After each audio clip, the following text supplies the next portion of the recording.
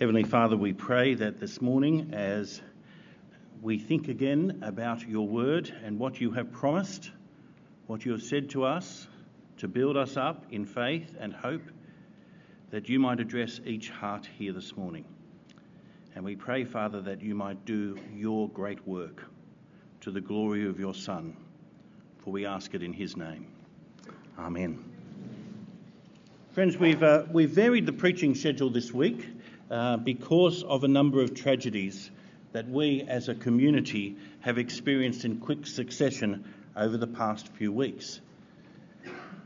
The Book of Common Prayer burial service includes the words, "In the midst of life, we are in death." And it certainly rings true to our experience here at Moore College over the past few weeks, doesn't it? We were rocked by the death of little Andale Masango in the womb just over a week ago, and then yesterday's news that Mark Fairful, our marketing and communications manager, had died suddenly and unexpectedly over the weekend.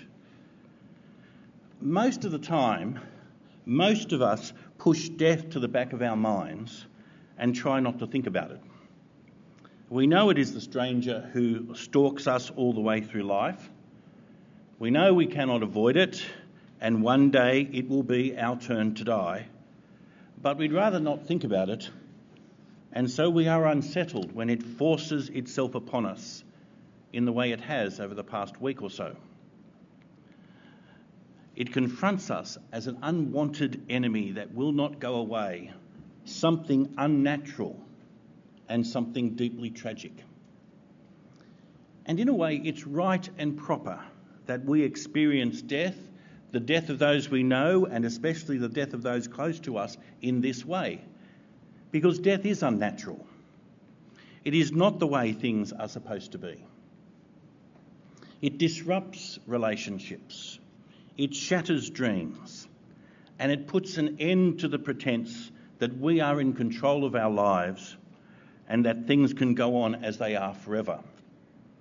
It breaks into our established routines and bellows at us that there are big questions that need to be answered and an irresistible force that sooner or later we must confront for ourselves. Because it strikes down the rich and the poor, the powerful and the powerless, those well known in our world and those nobody knows, the fitness junkie and the sloth, the highly educated and those who've not had the opportunity of education. Because there are no exceptions, we know that sooner or later it will win, or so it will seem.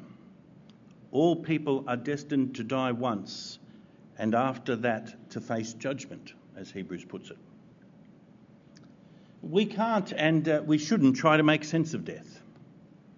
We need to face it in all its strangeness and ugliness and pain. It is out of place. It doesn't belong. And yet it is here. When Jesus stood before his friend Lazarus' tomb, he wept. And amid all the reasons for his tears was the grotesque intrusion death is in the lives of human creatures designed to live with God forever. The only thing that's natural in this whole business is that we grieve the loss of those we love. It is both futile and foolish to try to cover up death or to pretty it up in some way or make it seem normal and ordinary and in some strange sense acceptable. We all must die, but that would not be the case except for sin. Death enters human experience, Paul wrote to the Romans, through one man's sin and because all of us have sinned. And it can only be undone by one extraordinary man's obedience, and because through that one man's free gift of righteousness, life must reign. Now, we get caught up in all kinds of distractions, don't we? Even as Christians, even perhaps especially as Christians studying in a theological college. We can focus on all kinds of issues, debate the niceties of doctrine and exegesis, divide over theological ideas and positions, and forget that fundamentally when everything else is stripped back, Christian faith is about life and death. Christian faith faces the fundamental fact that each of us must die, and it presents us the only hope that death might not be the end. And the life and death character that lies at the heart of the Christian gospel relativizes everything else, or at least it should do. What matters most is whether death, or rather death followed by judgment, will have the final word in your case and in mine. And so, dear friends, it's important that we stare death in the eyes this morning and not try to avoid it. Because in the stark reality of death, the light and hope of the gospel of the crucified and risen Lord is seen for all it is. Christian hope is not a device for avoiding the reality of death. Far from it. Instead, it takes death seriously and opposes it with something far more powerful: the love and grace and power of God that is demonstrated in the resurrection of Jesus Christ. So this morning I want to turn our attention to our resurrection hope, without minimising in any way the very real grief and trauma of death, but pointing us to how it's overcome, how death itself has been defeated once and for all, and how that changes our perspective. For what is our sure and certain hope as Christian men and women? It is that those who have died in Christ will be raised as he was raised. Indeed, the dead in Christ will rise first. And I want to turn our attention to that hope this morning by looking again at that most magnificent promise of the Lord Jesus given when he journeyed to Bethany after the death of Lazarus. So would you turn with me to John 11? John chapter 11. You'll remember the story, no doubt. The news arrives while Jesus is across the Jordan, near the place where John the Baptist had been baptising at first. News that his friend Lazarus was gravely ill. John makes a point of saying that Jesus loved Martha, her sister, and Lazarus in verse 5. These weren't just acquaintances. This is a family that mattered to Jesus. There was a relationship here that was obvious to everyone around them. And so it's jarringly odd when Jesus, upon hearing the news, stayed 2 days longer in the place where he was, according to verse 6. But the "so" in that verse, it's actually the word that's elsewhere translated "therefore," suggests it was precisely because he loved them that he lingered where he was. Nevertheless, after those 2 days, he does set out with his disciples, even though it was risky, to go into Judea, to go to Bethany, to see Lazarus and his sisters. And Jesus knows that Lazarus has since died. He told his disciples, "Lazarus has died, and for your sake I'm glad that I was not there, so that you may believe." For you see, this story is all about Jesus, the one who commands and conquers death. But it's also about faith. The faith of the disciples, the faith of that little family in Bethany whom he loved, and the faith of those who read this story centuries later. That is why Jesus lingered where he was across the Jordan. Jesus is the one who makes the difference between life and death, but not without faith, not without believing. When they arrive, Martha runs out to meet Jesus. She doesn't understand. She'd sent out the messengers days before. Why didn't he come? If only he'd been here. If only he'd arrived in time. But now Lazarus is dead. They'd even had time to bury him. And then Martha adds, "But even now I know that whatever you ask from God, God will give you." Did she really understand already that Jesus could raise the dead? Had she seen enough to know already that he is the source of all life? Had she heard about the widow of Nain's son or Jairus' daughter? What did she actually expect Jesus to do now that Lazarus had died and was buried? Well, the truth is, we simply don't know. Jesus tells her, your brother will rise again. But she knew that. Of course he'll rise again. At the great resurrection on the last day, that's what the Old Testament taught, Daniel 12 and all the rest. That's what the rabbis taught, well, at least the Pharisees. The great end-time resurrection. He'll rise again then. And that is when Jesus took hold of all that Old Testament expectation, all those promises and hints and anticipations, as well as the trauma of that moment for Martha and her family, and he focused it all in on himself. It's there in verse 25. I am the resurrection and the life. Whoever believes in me, though he die, yet shall he live. And everyone who lives and believes in me shall never die. It is, I think, one of the most extraordinary statements and promises in the entire Bible. If there is one promise of Jesus that I need etched into my brain and stamped on my heart, it's this one. I am the resurrection and the life. Whoever believes in me, though he die, yet shall he live. And everyone who lives and believes in me shall never die. The resurrection you'd been hoping for, Martha, and the new, fresh, eternal life that lies in its wake, it's all centred here on me, Jesus says. As one man put it, Jesus was at that point making clear he's not just another teacher of the resurrection. He is the divine author of all resurrection. It all comes down to him and faith in him. The defeat and the overturning of death is not just something to look forward to, something that we hope might happen sometime in the future. The defeat and overturning of death stood right in front of Martha that day. It's all there in him, all concentrated on this one unique person. I am the resurrection and the life. And so the one who knows Jesus and trusts in Jesus knows that death has already been defeated. Those who've died believing in him will be raised. They shall live. And those who live and trust in him will be carried through the physical experience of death and out the other side of it.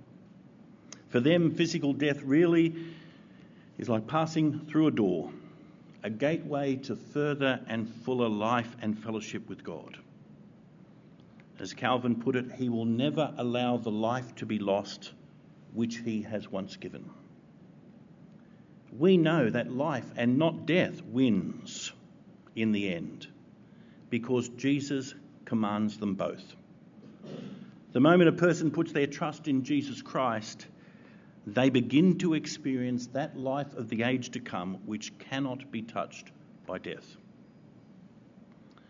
It is, as I say, an extraordinary promise built on an extraordinary claim. See, resurrection is not just a matter of the last day, but it's now. It's not just a theory or abstract principle, it's tied to the remarkable person of Jesus the Christ. And a critical element is faith. It is the one who believes in him who lives even though he dies. It is the one who believes in him who never dies but lives. But it's not faith itself that does all this. It's not faith understood as some kind of human quality or human achievement. It is rather faith in him. Whoever believes in me, though he die, yet shall he live. And everyone who lives and believes in me shall never die. That's because it's not faith in the end, but the one in whom the faith is placed that counts most. Faith in the one who has commanded and conquered death. Well, as the rest of the story unfolds, the most astonishing confirmation of that promise was played out before their eyes and recorded for us to hear. First, Mary, the other sister, comes to Jesus. Again, there's the same questioning, the same half-accusing tone. They took him to the tomb. He stood there and understood their grief. He actually felt it with them. But it had an extra dimension in his case, as we've seen. He knew it was never meant to be like this. But this is how we have twisted and distorted the gift of life he gave us in the first place. We've turned it into simply an elongated moment punctuated with grief. Then Jesus prayed, and again it becomes clear just how important faith is in all of this. Father, I thank you that you've heard me, he prays in verse 41. I knew that you always hear me, but I said this on account of the people standing around, that they may believe that you sent me. This is happening so that they might believe. It is passed on to us so that we might believe. And then Jesus cried out with a loud voice, Lazarus, come out. I love the preacher's observation that Jesus had to use Lazarus' name or else the whole cemetery would have emptied in a moment. So complete is his authority over life and death. He commands it and it cannot be otherwise. Lazarus, come out. And the man who had died came out. His hands and his feet bound with linen strips and his face wrapped with a cloth. And Jesus said to them, unbind him, let him go. I am the resurrection and the life. Whoever believes in me, though he die, yet shall he live. And Lazarus is the first proof. But the even greater proof was to come. For when the full ferocity of human antagonism towards God was unleashed against Jesus, when the innocent, righteous creator and deliverer was taken by force and crucified, death did not win, but it was cracked wide open. He is not here, he is risen, the angel told the women at the tomb.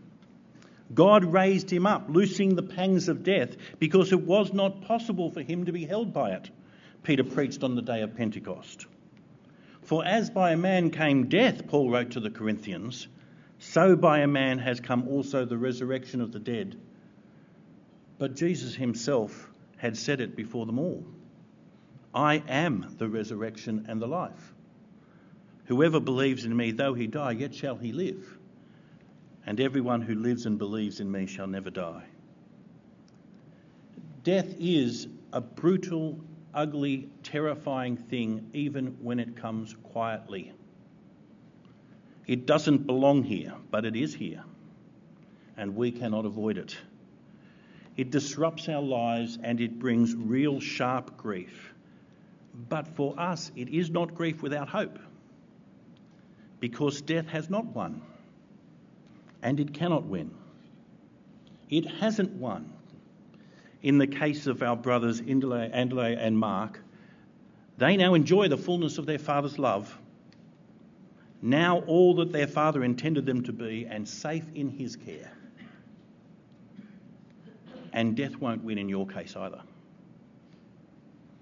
The same John who recorded this great promise of Jesus for us was privileged at the very end of his life to receive one last remarkable vision of the risen Jesus. In the first chapter of the book of Revelation, John records what he saw and heard when he turned to see who it was who was talking to him. And on turning, I saw 7 golden lampstands, and in the midst of the lampstands, one like a son of man, clothed with a long robe, with a golden sash around his chest. The hairs of his head were white, like white wool, like snow. His eyes were like a flame of fire. His feet were like burnished bronze refined in a furnace, and his voice was like the roar of many waters. In his right hand he held 7 stars. From his mouth came a sharp 2-edged sword, and his face was like the sun shining in full strength. Glory and majesty, wisdom, purity, perfect justice, unrestrained power. No wonder when John saw this, he fell at his feet as a dead man. But listen to the words he heard next. Fear not, I am the first and the last and the living one. I died, and behold, I am alive forevermore, and I have the keys of death and Hades. Yes, we've been surrounded by death in the past few weeks, and the grief it brings with it is real and deep. Yet we have hope in the midst of it. For just as in the midst of life we are in death, so in the midst of death there is life, for those who trust the one who conquered death entirely and forever. he really is who he said he was.